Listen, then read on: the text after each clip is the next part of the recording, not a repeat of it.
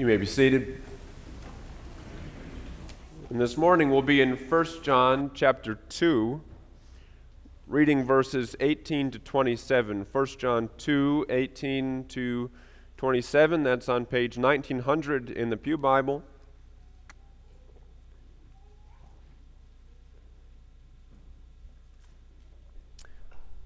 First John 2, verses 18 to 27. Before we read that, let's pray together.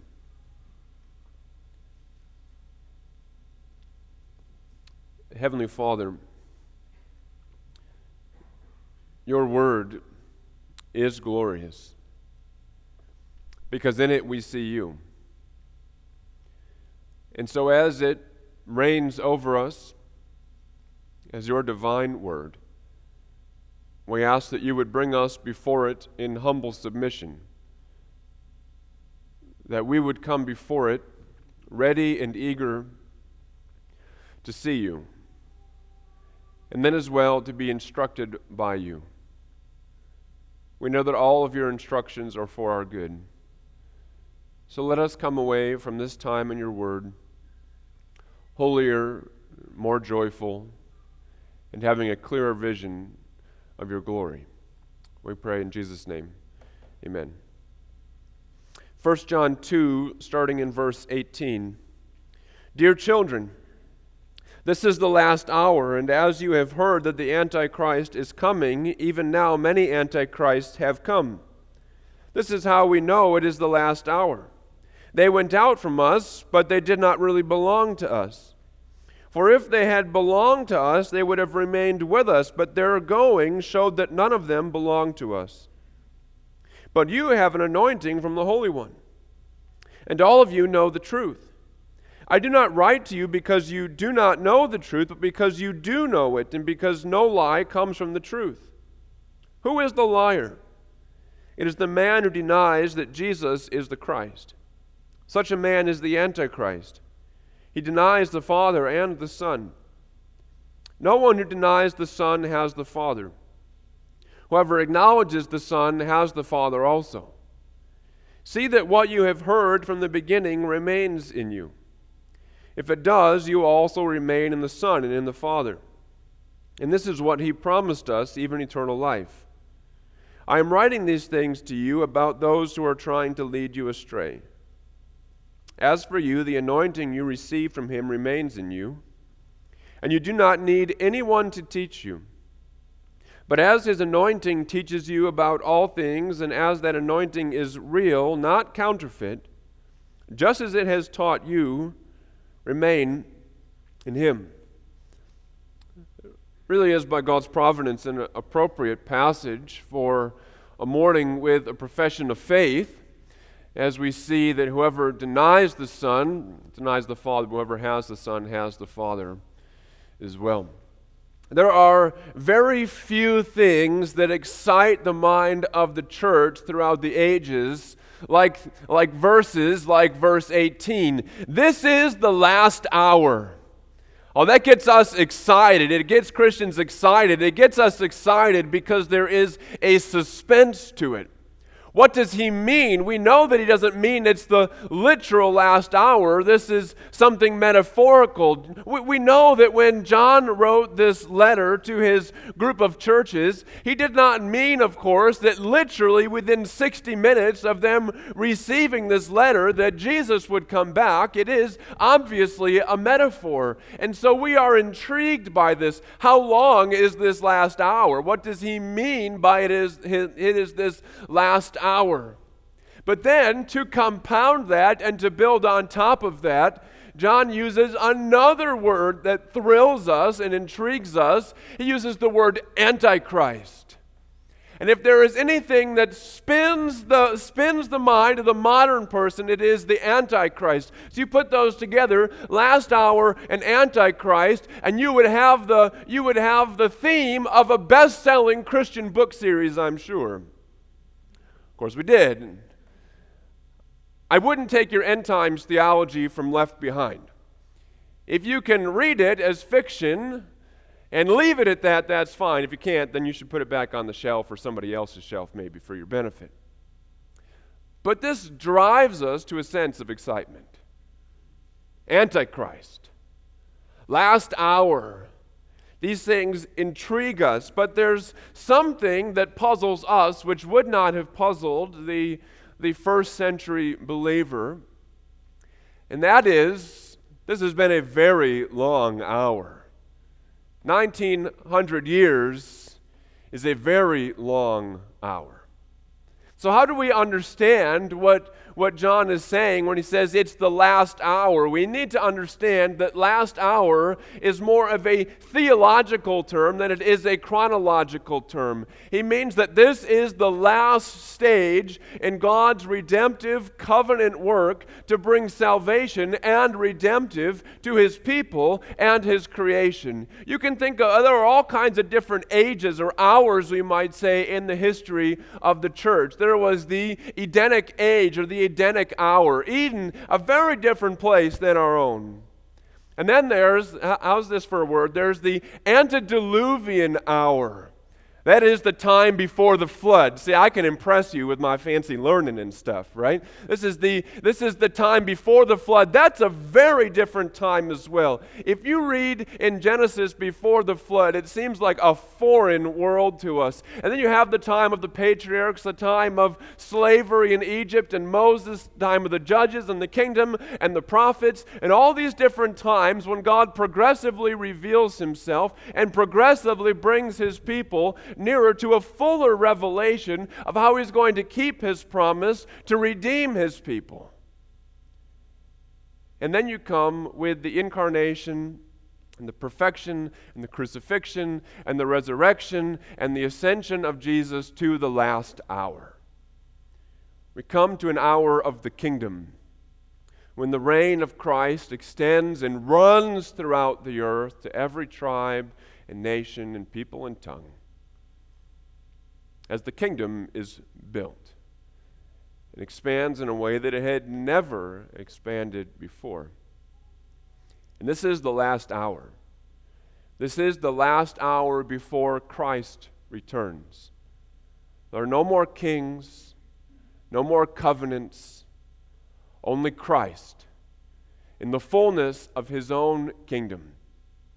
And so John says already to these first century believers that they are in the final hour. And we have this in common with them, that we live in the same hour as they did. As they awaited the coming of the Christ, so too we await the coming of the Christ.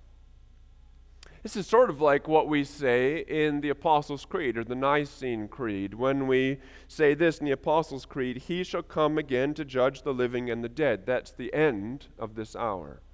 Or the Nicene Creed, just a little bit more, and He shall come again with glory to judge both the living and the dead, whose kingdom shall have no end. And that's what these antichrists are about. They're seeking to pull people away from a hope of the coming of the divine Christ.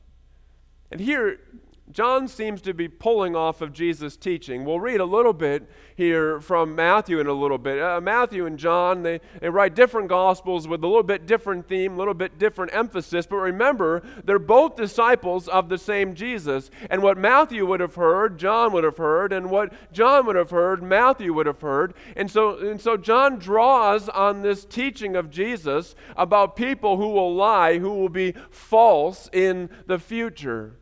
And so from Matthew 24, reading first from verses 3 to 8, this is what Jesus had said. As Jesus was sitting on the Mount of Olives, the disciples came to Him privately. Tell us, they said, when will this happen, and what will be the sign of your coming and of the end of the age? Jesus answered, watch out that no one deceives you. For many will come in my name, claiming I am the Messiah, and will deceive many.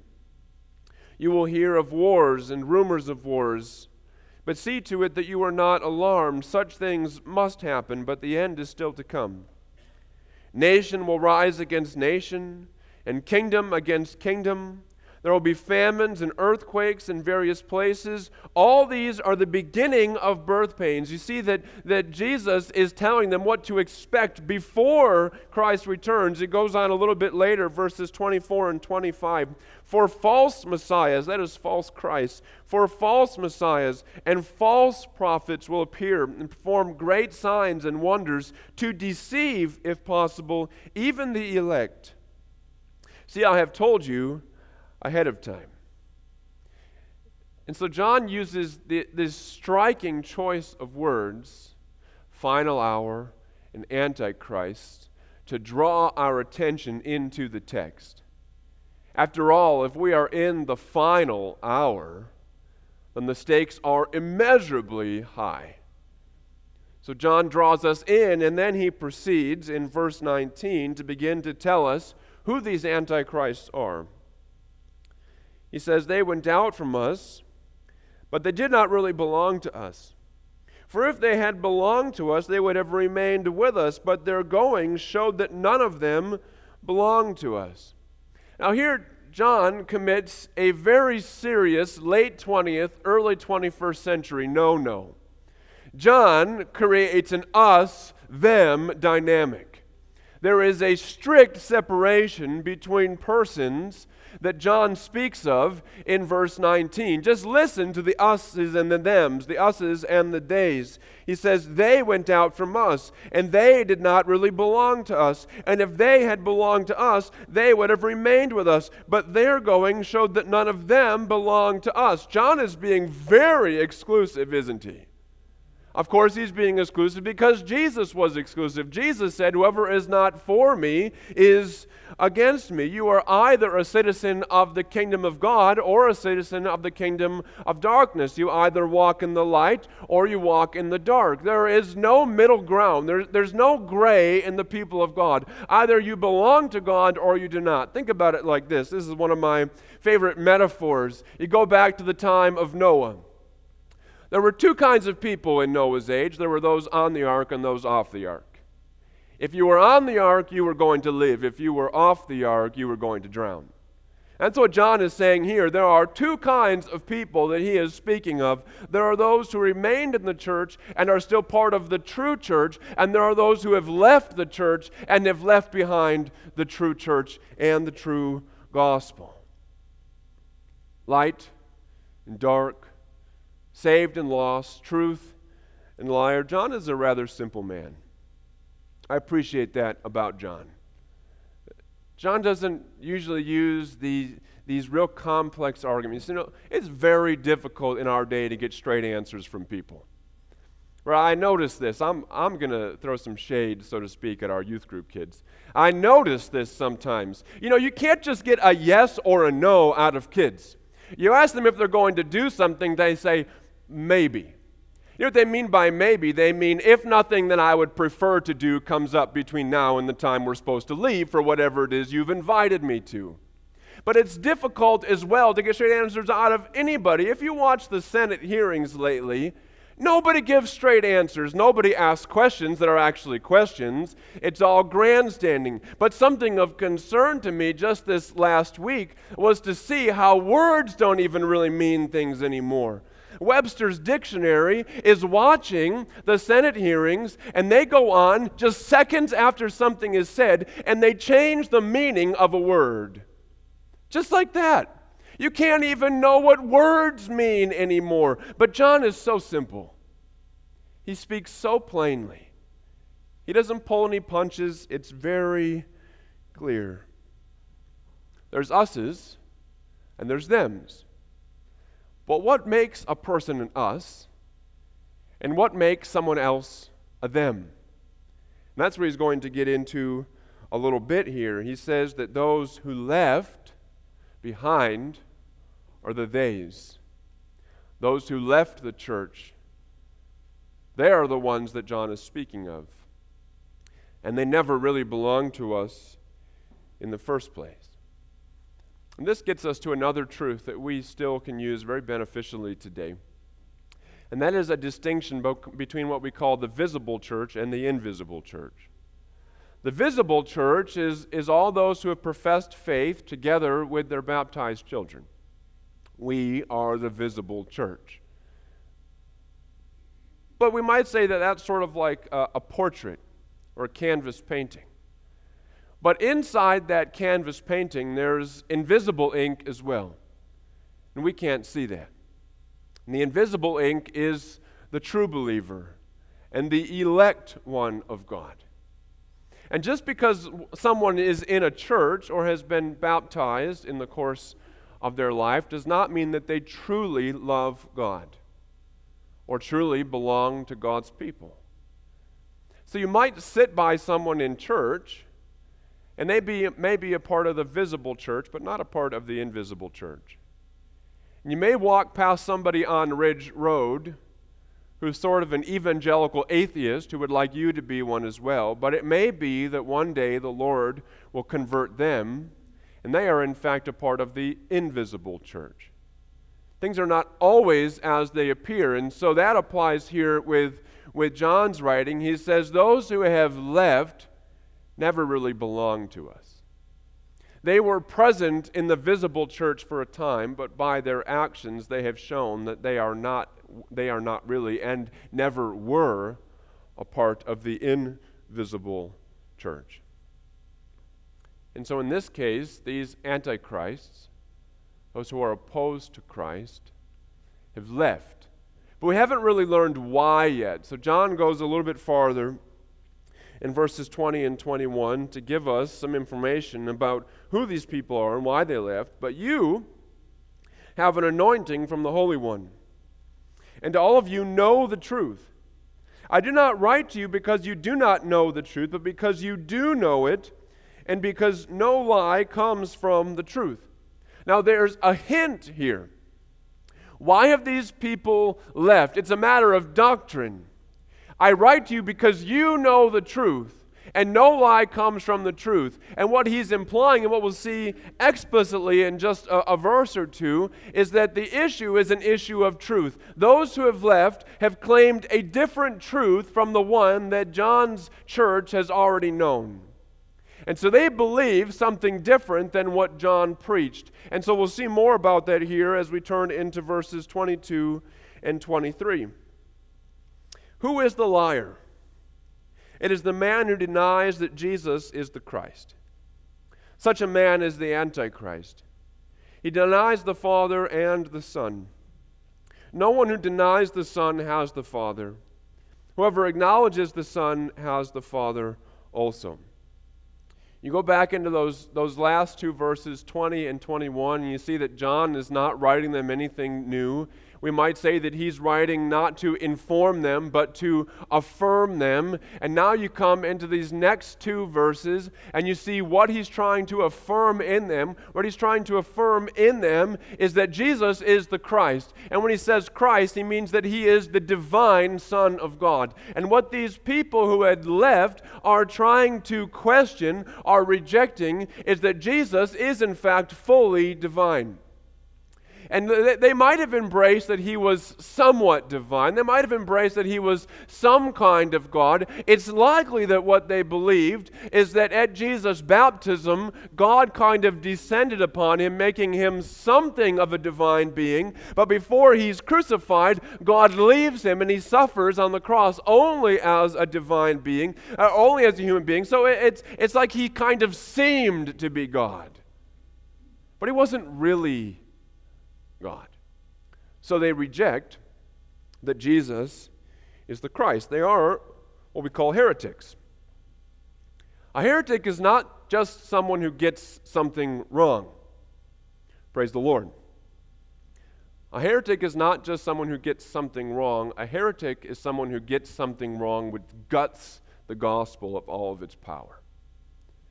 Someone who denies that Jesus is fully human is a heretic. Because if he is not fully human, then he cannot represent us as our substitute, and we are still in our sins.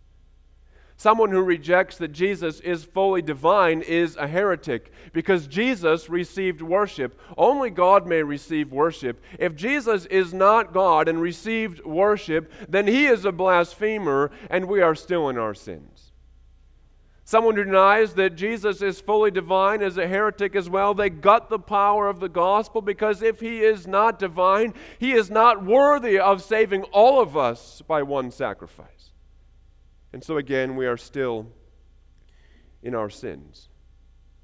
Anyone who denies that Jesus died in place of sinners, anyone who denies, in fact, that God created the world from nothing, is a heretic. These are such terrible errors that they are not just errors, but they are condemnable, eternally damning errors. Now, there is a difference between an error and a heresy. Not all errors are heresies, but all heresies are errors. I'll give you a couple examples of errors that are significant but are not heresies. One comes around the topic of baptism. We baptize children. We baptize children because the church has always included children in its number. We baptize children because children belong to the covenant of God. As children of believers, we baptize children because they have a right to the blessing of God. We do not treat our children like heathens. Paul didn't treat children in the churches like heathens. When Paul writes to the Ephesians, what does he say? He says, "Children, obey your parents in the Lord." And what does he do? He writes to the church in Ephesus. He says very plainly that these children belong and are members of the church. So our children are members of the church. Baptists don't baptize children. They instead believe that you need to have some sort of a personal experience, some sort of understanding personally that allows you then to present yourself for baptism. I think that they're wrong. They would say the same thing, that I'm wrong. The problem for them is that I'm not. They are in error. But you can still be a Christian and be a Baptist. You can believe that Jesus is fully God and fully man. You can believe that Jesus died for sinners. You can believe that God created the world out of nothing. You can believe that Christ is Lord over all things. And you can be wrong, even about fairly big things, and still be a Christian. And we put our money where our proverbial mouth is here. You can be a member in good standing at First Church and be a Baptist. You can't be an officer, but you can be a member. You might think of a similar thing like an Arminian. Arminians deny a lot of important truths. They deny that God takes priority in salvation every step of the way, that it depends entirely upon God from beginning to end. But you can be an Arminian and you can be a Christian. Because you can believe in the divinity of Christ, the humanity of Christ, the substitutionary atonement of Christ, the authority of the Word of God. You can believe these things. And so once again, you can be a member at First Church while being an Arminian, not an officer, but you can be a member. Those are errors.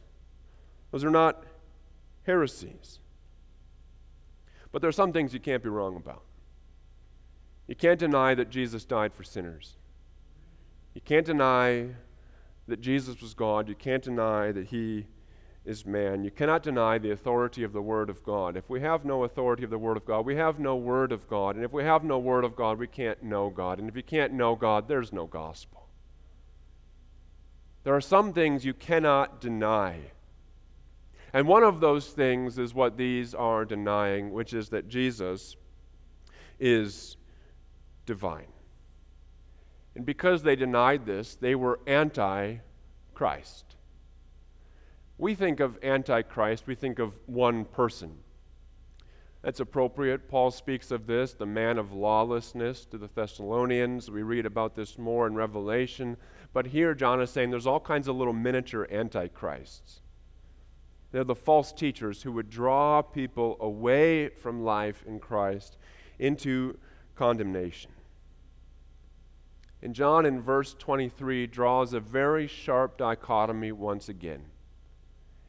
You don't have the Son, you deny the Son, you don't have the Father. If you have the Son, you have the Father. Your standing with God depends entirely on your standing with Christ. If you do not have Him, you do not have a standing with God. If you do, you are in right standing with God. I hope that over the last 7 years or so that I haven't neglected these core Christian gospel teachings. Our understanding of who God is of utmost importance. What could be more important to think about? What could be more important to think about than who God is? God is the greatest good. But so often we think about lesser things. And I came across in this last week, I think a helpfully shocking quote. I have a little gray book. I have two little gray books for you today, but this is the first one. A little gray book, A.W. Tozer's The Knowledge of the Holy. And in this, he said something which certainly shot me through with some conviction. Maybe it will for you as well. He said this. Now, mind you, he wrote in the 1950s and 60s. It is not a cheerful thought that millions of us who live in a land of Bibles, who belong to churches and labor to promote the Christian religion, may yet pass our whole life on this earth without once having thought or tried to think seriously about the being of God. Few of us have let our hearts gaze in wonder at the I Am, the self-existent self back of which no creature can think. Such thoughts are too painful for us. We prefer to think where it will do more good, about how to build a better mousetrap, for instance, or how to make 2 blades of grass grow where one grew before. And for this we are now paying too heavy a price in the secularization of our religion and the decay of our inner lives. We lament the decay of the church. We lament empty churches, empty cathedrals. At the root of that emptiness was the emptiness of our thoughts. We did not think highly enough. We didn't think enough about God and of God.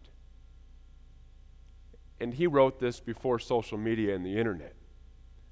How much less do we probably think about and of God now? But John wouldn't let his people fall prey to this. He is going to make sure that they are affirmed in their high view of Christ. He will not let his people wander after a fake Christ who not only doesn't save, but who eternally condemns. He affirms for them that Jesus is just as glorious as he had said he was. Now we come into these final verses 24 to 27. See that what you have heard from the beginning remains in you. If it does, you also will remain in the Son and in the Father. And this is what he promised us, even eternal life. I am writing these things to you about those who are trying to lead you astray. As for you, the anointing you received from him remains in you, and you do not need anyone to teach you. But as his anointing teaches you about all things, and as that anointing is real, not counterfeit, just as it has taught you, remain in him. Now, in this verse 24, John is drawing our minds right back to where he started this letter of 1 John. Back in the first verse of 1 John, that which was from the beginning, that which we have heard, that which we have seen with our eyes, that which we have touched, this we proclaim to you. That which was from the beginning. And now you come into verse 24. See that what you have heard from the beginning remains in you. This is the message of John. Hold fast.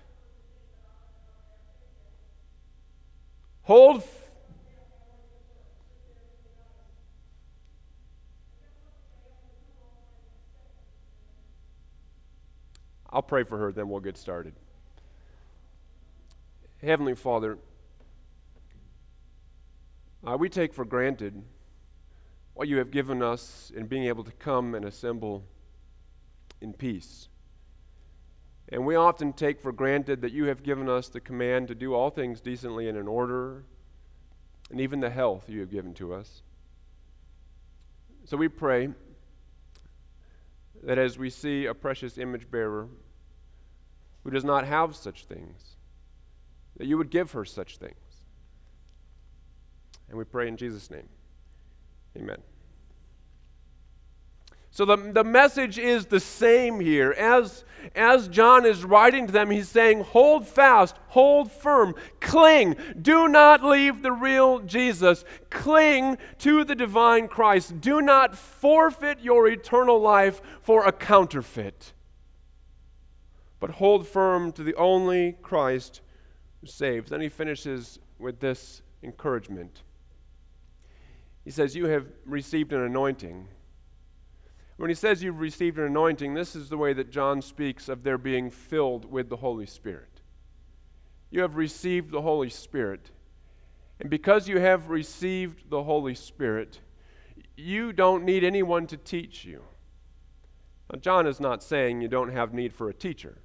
After all, John had been the one who taught them. What he means is that you don't need these teachers who are trying to lead you astray. You don't need these teachers with their extra super special, supernatural, secret teaching in order for you to know the truth. You just need to know Jesus. You need to know the real one. You need to hold fast to him. You don't need the heretics. You just need the gospel. And I preach that gospel to you. And remember, going back to the first chapter, to the very first verses, John had claimed authority. He had seen Jesus. He had looked at Jesus. He had touched Jesus. And he had heard Jesus. If you go back to John's gospel, which they inevitably would have already known, he's the best friend of Jesus. And echoing behind all this teaching must have been in their minds a question, who will you listen to? The Johnny-come-lately heretics or the disciple and best friend of Jesus himself? He says, don't leave behind what I have taught you, because what I have taught you is what I received from Christ himself. And today there are all kinds of counterfeit Christs, all kinds of antichrists who would lead us astray. There's the health and wealth Jesus, who wants to give you your heart's desires if only you'll put enough money in the plate today. That ain't Jesus. There's the liberal Jesus, who doesn't care so much for righteousness, looks a lot like the world, cares about love and joy and peace, no holiness. He might have been divine, but he might not. That's not the important part. What's important is his teachings, of course, as I define them. He probably wasn't born of a virgin, but that isn't really that important either. In the Bible, I can kind of make that say what I want it to say. That's not Jesus. There's Jehovah's Witness Jesus, who is a created being. Somebody made him. There was a time in which he was not. That's not Jesus. Through him all things were made. Without him nothing was made which has been made. If he was made, then something was made which was not made by him. Now he wasn't made, he's eternal. There's the Mormon Jesus. This is a goofy Jesus. He's a man, the physical offspring of his heavenly Father, who is also a man, who was himself living on a different planet before he was God, with a God-man before him and a God-man before him. We can become just like Jesus. We can become gods ourselves. That is not Jesus. This is Jesus. John's Jesus is Jesus. And he is a glorious Christ. You know, I told you I had a second grade book. Some of you maybe get the shivers. It's an ecumenical creeds and reformed confessions book. Maybe some of you used this in your catechism, and you might have been bored out of your gourd. And I apologize for that on behalf of all pastors or catechizers in history. But don't throw the baby out with the bathwater. It is a great book. It has the Heidelberg Catechism, Belgic Confession, Canons of Dort. Those are all good things. But in the very first few pages, there are creeds. And these are creeds that bind us together across denominational lines. These are things that bind us together as Christians. And I want to read to you about the Jesus of the church. And then we'll close. The Nicene Creed begins, "We believe in one God, the Father Almighty, maker of heaven and earth, of all things visible and invisible, and in one Lord Jesus Christ, the only Son of God, begotten from the Father before all ages, God from God, light from light, true God from true God, begotten, not made, of the same essence as the Father. Through him all things were made." And then from the Athanasian Creed, "This is the true faith, that we believe and confess that our Lord Jesus Christ, God's Son, is both God and human equally. He is God from the essence of the Father, begotten before time. He is human from the essence of his mother, born in time. Completely God, completely human, with a rational soul and human flesh, equal to the Father as regards divinity, less than the Father as regards humanity. Although he is God and human, yet Christ is not two but one. He is one, however, not by his divinity being turned into flesh, but by God's taking humanity to himself. He is one, certainly not by the blending of his essence, but by the unity of his person. This is the Catholic faith, little c. One cannot be saved without believing it firmly and faithfully." That's a Jesus worth having. Let's pray.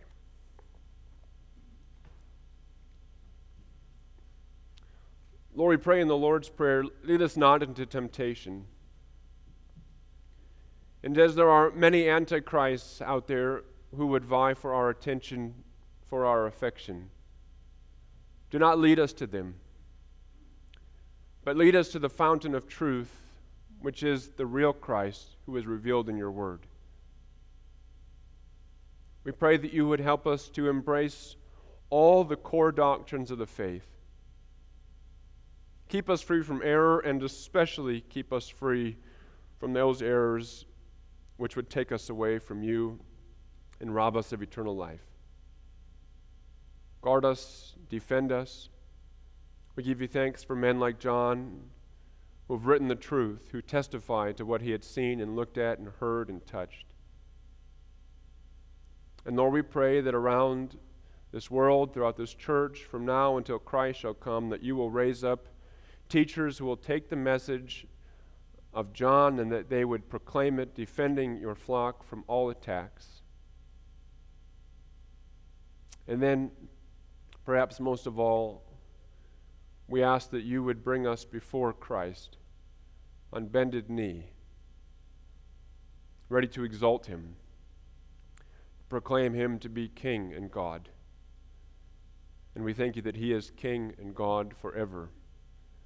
Amen.